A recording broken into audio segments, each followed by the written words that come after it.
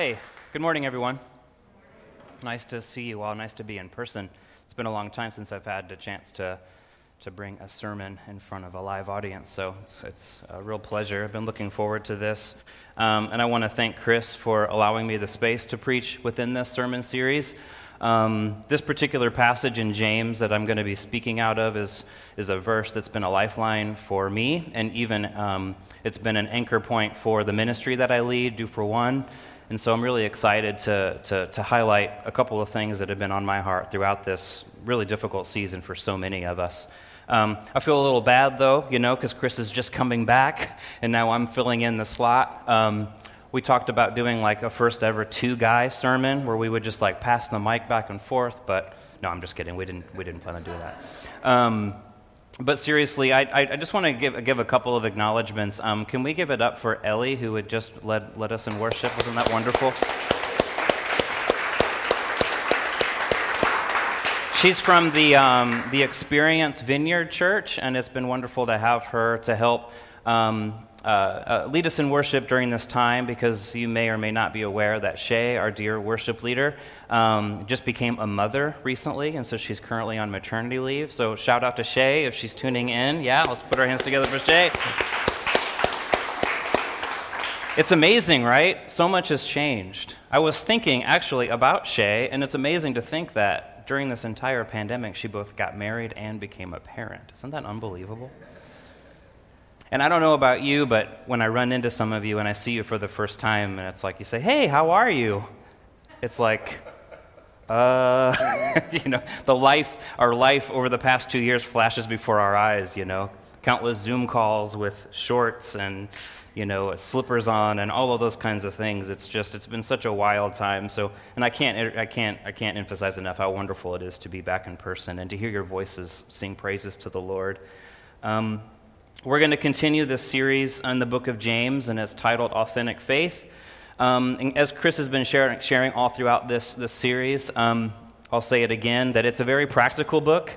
It very much addresses what our lives should look like, what our lives should look like when we follow after Jesus. It's a short book, it's a wisdom book, and it has similarities to the book of Proverbs. If you read Proverbs and go to James, you'll see some similarities there. But what's unique about James is that he weaves in the teachings of Jesus within the wise words of King Solomon. James was entrusted to lead the Messianic, mother church of Jerusalem, which was planted by Peter, one of Jesus' disciples. And during that time, there was a lot of famine. Christians were being persecuted, and there was a lot of fights, and there was a lot of divisions within the church at this time. And so this letter, although it's to a particular church for a particular time, we very much can read this letter and try to interpret and understand what James might say to the church today. It's no secret that we're going through troubling times of our own. So with that, let me read James 3, verse 13 through 18, and then pray for us. Who is wise and understanding among you? Let them show it by their good life, by deeds done in the humility that comes from wisdom. But if you harbor bitter envy and selfish ambition in your hearts, do not boast about it or deny the truth. Such wisdom does not come down from heaven, but is earthly, unspiritual, demonic. For where you have envy and selfish ambition, there you find disorder and every evil practice. But the wisdom that comes from heaven is first of all pure, then peace-loving, considerate, submissive, full of mercy and good fruit, impartial and sincere, peacemakers who sow in peace reap a harvest of righteousness. Let's pray.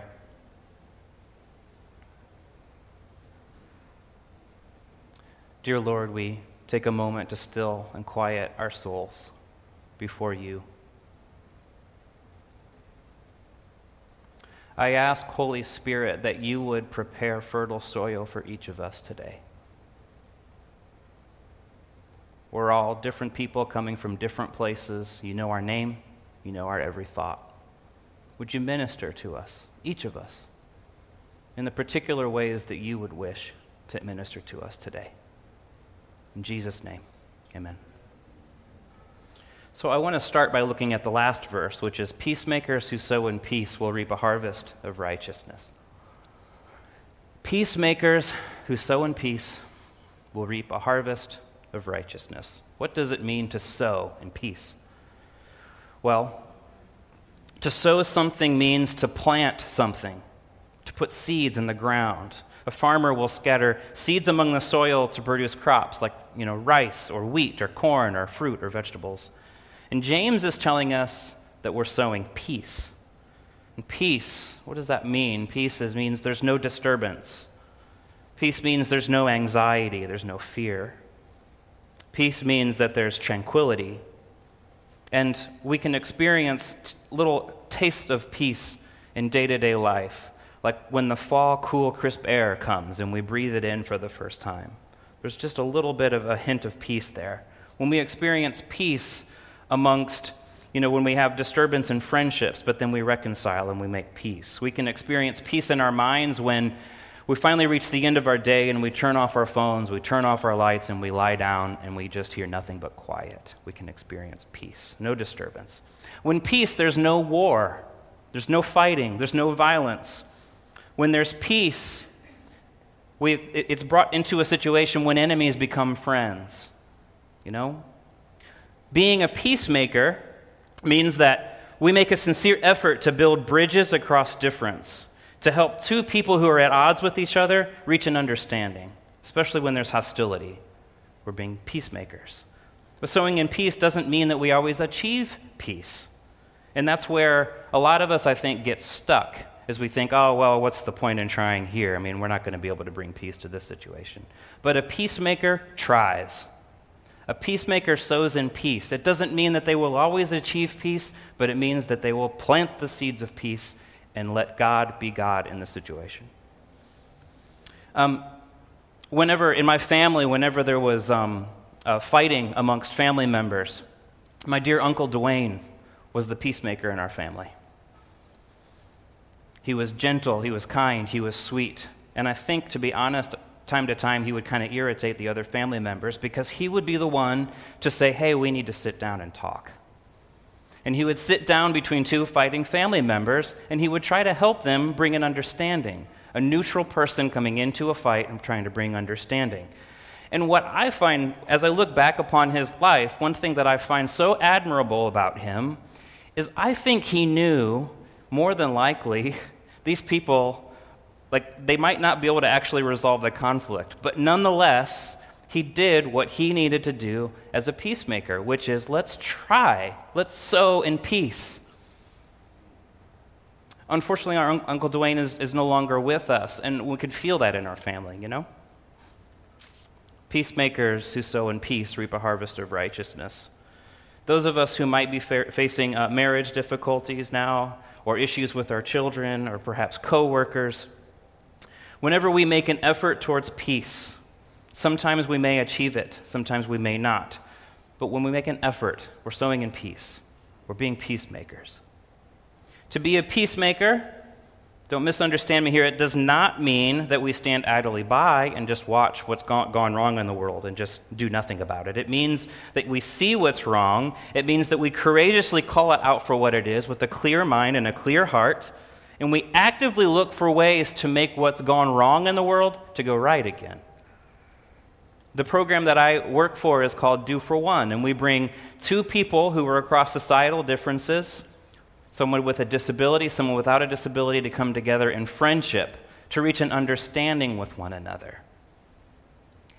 And it's my joy and honor to see many people who are sowing seeds of kindness and love and peace all throughout the city by becoming friends with somebody who is friendless. James says that when we sow in peace, we will reap a harvest of righteousness. Have you ever seen a harvest? Have you ever seen crops or fields of a harvest? I grew up in Illinois, and I love going in the summertime and just looking to my left and to my right when I'm driving down the road and seeing cornfields after cornfields. Harvest. Well, James says that when we sow in peace, that we'll reap a harvest of righteousness. So, when we consider the day and age that we're living in now, my question is, perhaps your question is, as you're hearing me talk, is where are the peacemakers? Where are the peacemakers? If you're like me, you might be feeling a bit spiritually malnourished from not having been together in person for so long. If we're honest with ourselves, it's been very, very difficult. And we can come back together again and we can appreciate and we can remember why it is that the Bible says time and time again, let's not give up the habit of meeting together. So important for our spiritual health and spiritual growth. But over the past couple of years, we've seen violence and we've seen outrage just about everywhere we look. We've been overwhelmed by fear and anxiety. We've been overwhelmed by death. And it seems that a lot of us have hardly even had a chance to come up for air, to grieve, and to process. I know I joke about it earlier when I say, how are you? But really, how are we? How am I? You know, it's overwhelming, unprecedented. And heavy things just keep happening. We were overwhelmed by images of police brutality and abuses of power. And we saw minority communities struggling to be heard and to be understood. We saw thousands of nursing home deaths related to COVID in New York that were unaccounted for. The last I heard in USA Today, it said that in New York there were over 13,000 deaths in nursing homes, but only about 8,000 were accounted for. But on a lighter note, you know, I don't know, did anybody sit down and watch the TV reality show Tiger King? You know, our jaws dropped at the insanity of that show. Isn't it funny to think about this time? I mean, what a strange, strange time. That seems like forever ago, right? But that was the beginning of the pandemic, believe it or not. But there's a call today for peacemakers. Where are the peacemakers? There was this essay in the Times of London in the 1900s, and they posed this question to several prominent authors. What's wrong with the world today, was the question. And then there was an open call for people to address that question with a number of essays that they would then publish in the newspaper. And isn't that a question that you and I love to get into these days? What's wrong with the world? And then we might bring up all of these different things that I had just mentioned. It's like, well, what's wrong with the world is racism and violence and sexual immorality and all of these kinds of things. Well, in response to this question, there's a well-known author named G.K. Chesterton who responded with a 2-word essay. And he said this. I think we have it as a slide. What's wrong with the world today? He said, Dear sir, I am yours, G.K. Chesterton. Imagine how different our social environment would be right now if that was the answer to our world's problems. And I realize in bringing this up right now that that's very unpopular of me to bring up such a statement. You know what's popular now? What's popular is to say, oh, sure, there's a lot of bad people out there that are causing all sorts of problems in the world, and I'm so glad that I'm not one of them. Isn't that more or less what we might tell ourselves or we might hear from others? What G.K. Chesterton is ultimately pointing us to is the very heart of the Christian message, which is that we are all a part of the problem and we need heaven to come down to save us. With all the conversations now, I've done it, I've heard others do it, we shrug our shoulders and we say something like, I give up on these people, they'll never get it, they'll never understand. What's amazing about the gospel is that God looks at you and I, and he looks at all sides of every issue, and he says, I'll never give up on you. God is a peacemaker, and he wants to make peace with you and I, and he'll never give up on us. He sent Jesus down to live a life that you and I could never live, and died a death that you and I could never die, and resurrected so that we can be overcomers, so that he can break the chain of sin and violence and all of these things that are causing so many problems in our world. He is the great peacemaker. But let's go back into these verses and look at some more. We'll go back to verse 13. That says, who is wise and understanding among you? Let them show it by their good life, by deeds done in the humility that comes from wisdom. It seems as though James is saying here, so you think you're wise? Well, I'll tell you who is wise. The one who is humble is wise. And what I find fascinating is what he doesn't say. So a lot of times when we think of wisdom, we think, oh, it's the person who always has the wise thing to say, the right thing to say. But he doesn't say it's about somebody who says the right thing. He doesn't say the one who is wise is the one who's right all the time. The one who gets all the facts straight, right? He says, let them show it by their good life, by deeds done in humility. So he's going deeper. He's going down to the soil of our lives, the character of our lives. In these days, there's a lot of misinformation out there, and there's a huge emphasis on getting all the facts straight. And don't get me wrong, misinformation is a really big issue right now, and getting the facts straight is very important. There's no doubt about that. But in this passage, I find it interesting that he's dealing with wisdom, two different kinds of wisdom, and he's saying that heavenly wisdom isn't just about getting all the facts right. It was in the way that they were being right. It was an issue of their heart. If you're married or if you have, a girlfriend or boyfriend or something like that, you've probably heard, it's not what you said, it's the way you said it, right? And that matters. There's a story that the Desert Fathers used to tell that I think makes an interesting point here. It's a story of three friends. The first friend was a peacemaker. He wanted to settle disputes amongst people in their town who were fighting. So he set out to do that, and he was struggling to do that. The second friend felt a calling to go tend to the sick and visit with all the sick in the neighborhood, and he also he couldn't seem to fulfill the command, and so they get together and they talk among themselves, and they say, yeah, I don't know, I can't seem to perfect this thing. I want to get it right, but I can't seem to do it. And so then they decide to go and visit the third person who lives out in the desert, and they seek this person for advice. And they ask, what have you found? What are you up to? And this person was silent for a time. And he takes water and he pours it into a bowl. And he said, look at the water. And they look at the water. The water was full of disturbance. It was crashing around. And then they waited for a moment. And then this person said, look at it again. And the water was still. And when they looked at the water, they could see their face in the reflection. And then the person said, in the same way, a person who is living in the midst of people does not see his own sins because of all the disturbance. But if he becomes tranquil, then he can see his own shortcomings. And so one thing that has been constantly on my heart, especially the past several weeks, has just been this importance to be still. And when I share this story, I'm not at all suggesting that we all just escape into the desert somewhere, and remove ourselves from society or something like that. But the point is that oftentimes we're so active, we're so busy, and we become so hastefully judgmental and all of those kinds of things without having a chance to still our souls to the point to where we can begin to see ourselves and to really ponder, how am I doing?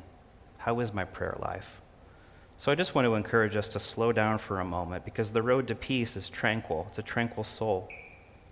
Several days ago, I was lacking peace myself, and I turned to Psalm 139, and I just want to read some of the words of Psalm 139 with you. And if we could all just slow our hearts down for a moment and reflect on these words. You have searched me, Lord, and you know me. You perceive my thoughts from afar. You discern my going out and my lying down. You are familiar with all my ways. Before a word is on my tongue, you know it, Lord, completely. Where can I go from your spirit? If I go up to the heavens, you are there. If I make my bed in the depths, you are there. And as I got alone with the Lord, I repeated that about 4 or 5 times. You have searched me, Lord, and you know me. Our souls are like bowls of water, And when we sense that there's just crashing around, we know that that's the time to be still. And oftentimes we can go back to these wonderful psalms as a help for us to maintain a prayer life. And there are all sorts of ways that we can experience disturbance in our soul. We've carried so much for so long. There are so many voices grabbing for our attention and pulling us away from a peaceful place. But turn to the Psalms. I think of Psalm 23. The Lord is my shepherd, I shall not be in want. He makes me lie down, leads me beside still waters. And if there's nothing else that you can get from this message, it's like we can't become peacemakers if we ourselves are not at peace. So Lord, would you help us with our prayer lives? Help us to be still. I want to go back to verse 13 and 14. Look at 14 as well. Who is wise and understanding among you? Let them show it by their good life, by deeds done in the humility that comes from wisdom. But if you harbor bitter envy and selfish ambition in your hearts, do not boast about it or deny the truth. So again, wisdom that James is talking about is not just getting the facts straight and then using that knowledge to boast it over other people. But wisdom is both having that knowledge of the truth, but living it out through good deeds and humility. So in other words, you can be technically right about something, but be morally wrong. And James is saying that you can't be right if you're morally wrong. He's both come together. And, and the reason is if we use what we know to lord it over other people, we won't be able to see clearly. We won't be able to see reality clearly. It's like when Jesus says, take the log out of your own eye, before you can take the speck out of your own neighbor's. And so again, being still, allowing our souls to settle, reflecting, allowing the Lord to speak to us first. If we harbor bitter envy and selfish ambition in our hearts, it might even lead us to deny the truth, as the verse says. And we see this time and time again, too, where, I don't know if you've ever been in a fight or, well, I'm sure we've all been in a fight, right? What kind of question is that? If you claim some position really confidently, and then in the middle of the conversation you realize you might have been wrong about the position you started with, it's really hard to pull yourself out of that situation, isn't it? But how often do we just stick to that position anyway, and we deny the truth? Right? Whether it's a political position or a position between the fight of a husband and a wife, regardless of what it is, we trap ourselves. And that's what James is saying here, is when we approach things with that kind of arrogance, we start, it's not an issue of knowing the truth, at least in this context. It's an issue of being so, sure of ourselves that we end up denying that truth. So, moving on, verse 15 and 16 says, such wisdom does not come down from heaven, but is earthly, unspiritual, demonic. For where you have envy and selfish ambition, there you will find disorder and every evil practice. And what James is essentially saying here is we cannot be for peace in the world if the world still has power over us. When we seek peace and we still belong to the world, selfish ambition and all those kinds of things will begin to emerge. And as Chris has been preaching through this book of James, all throughout the book of James, we see this time and time again where the fruit of our lives gives evidence to where we're putting our ultimate trust. And so we can even we can set out to do good things, like addressing social justice issues, for instance. But if we're coming at it from the wrong motivation, eventually bad fruit will start to emerge. I was reading this book called The Road to Peace, or The Pathway to Peace, by Henry Nouwen, and I just want to read a quote from you that I think highlights this pretty powerfully and convictingly. Henry Nouwen says, though it might be easy to recognize the forces of darkness around us, it is very hard to recognize these same forces in our own good works. Self-doubt, inner restlessness, fear of being left alone, need for recognition, and a desire for fame and popularity are often stronger motives in our actions for peace than a true passion for service. These are the motives that bring elements of war into the midst of our action for peace. Only when we are willing to repeatedly confess that we do have dirty hands, even when we work for peace, can we fully understand the hard task of peacemaking. It's challenging, right? It's challenging for us.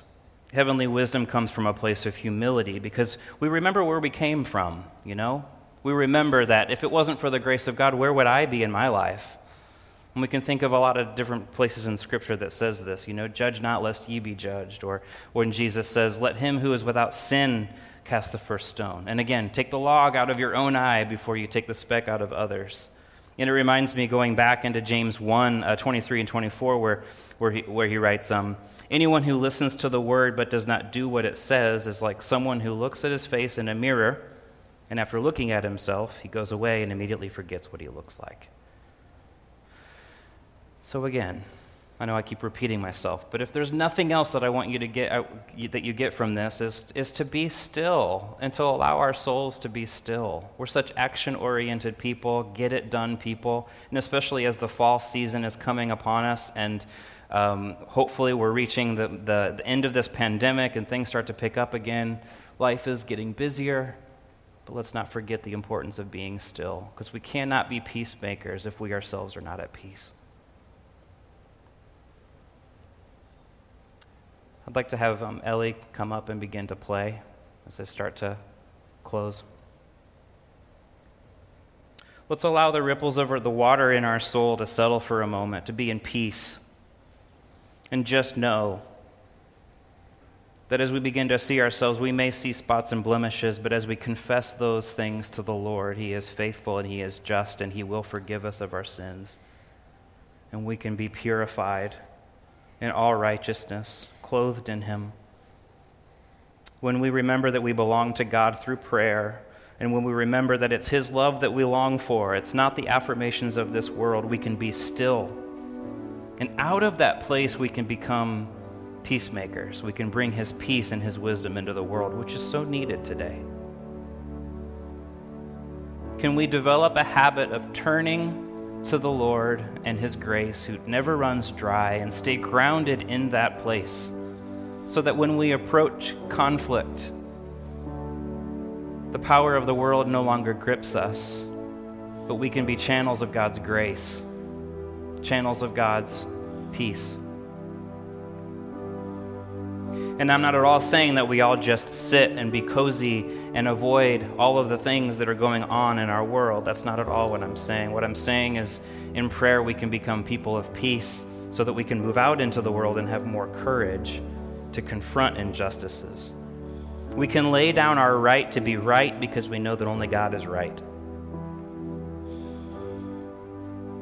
Sowing in peace. It may appear that we're out of touch with the world, but the reality is that being in touch with God is exactly what the world needs right now.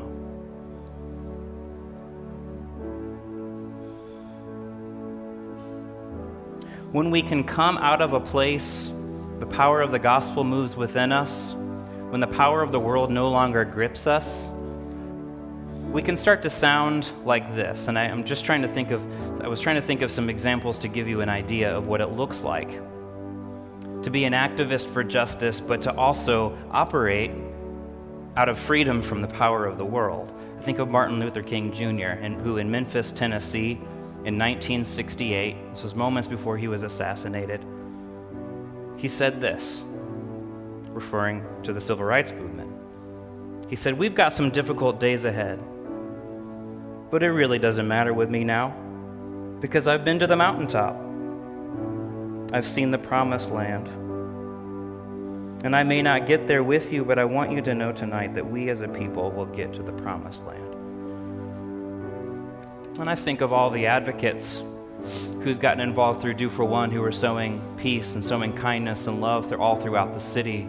And what takes great courage with these kinds of things is that we don't always see the fruit of our labor, but we believe so wholeheartedly in peace that we just keep sowing. We just keep holding on to faith and sowing.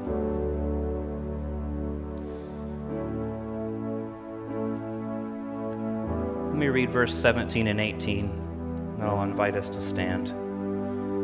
Here's heavenly wisdom, and I wish I had more time to unpack each of these words, but let me just read them for us. But the wisdom that comes from heaven is first of all pure, then peace-loving, considerate, submissive, full of mercy and good fruit, impartial and sincere. Peacemakers who sow in peace reap a harvest of righteousness. Can we stand together?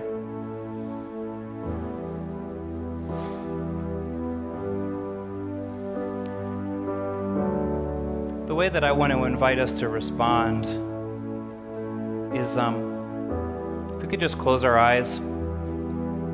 Some of you might be familiar with this story, but if not, it's okay. I'll try to illustrate it for you. Jesus and his disciples were on a boat. Jesus was sleeping. The disciples began to be worried. Imagine yourself on this boat for a moment.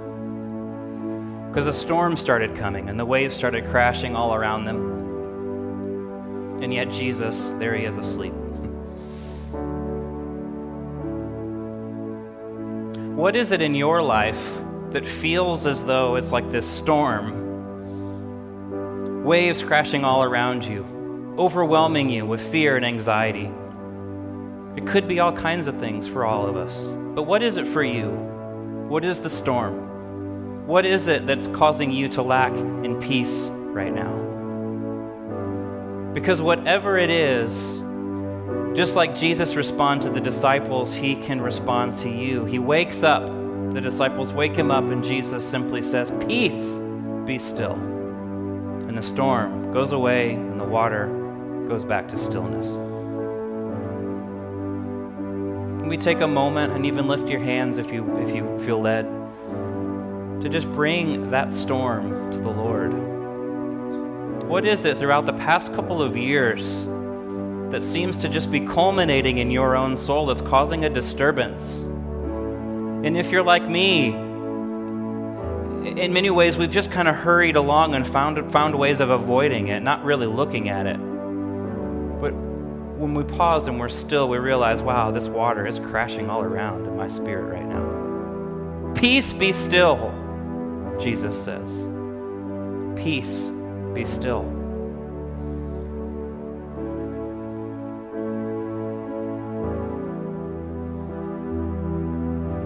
As we respond, prayer is available in the back to my left, to your right. If you would like to receive individual prayer. I'm going to close in prayer, and I asked Ellie if she could sing that beautiful chorus that she taught us this morning. I love, I love, I love your presence. And I want to invite us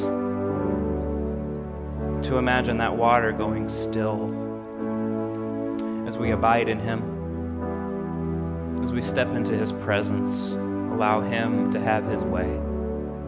I love, I love, I love your presence. I love, I love, I love you, Jesus. Dear Lord, we come to you right now.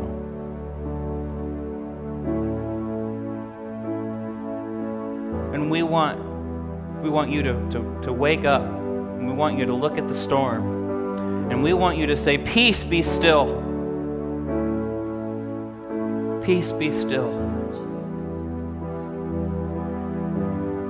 And we confess that there's so many ways in which we've numbed ourselves from the pain of this season. We've distracted ourselves from the anger that we feel about things that have happened. We've busied ourselves. We've distracted ourselves. But in this moment, Lord God, we acknowledge that the water is disturbing us. It's getting in the way of us being close to you.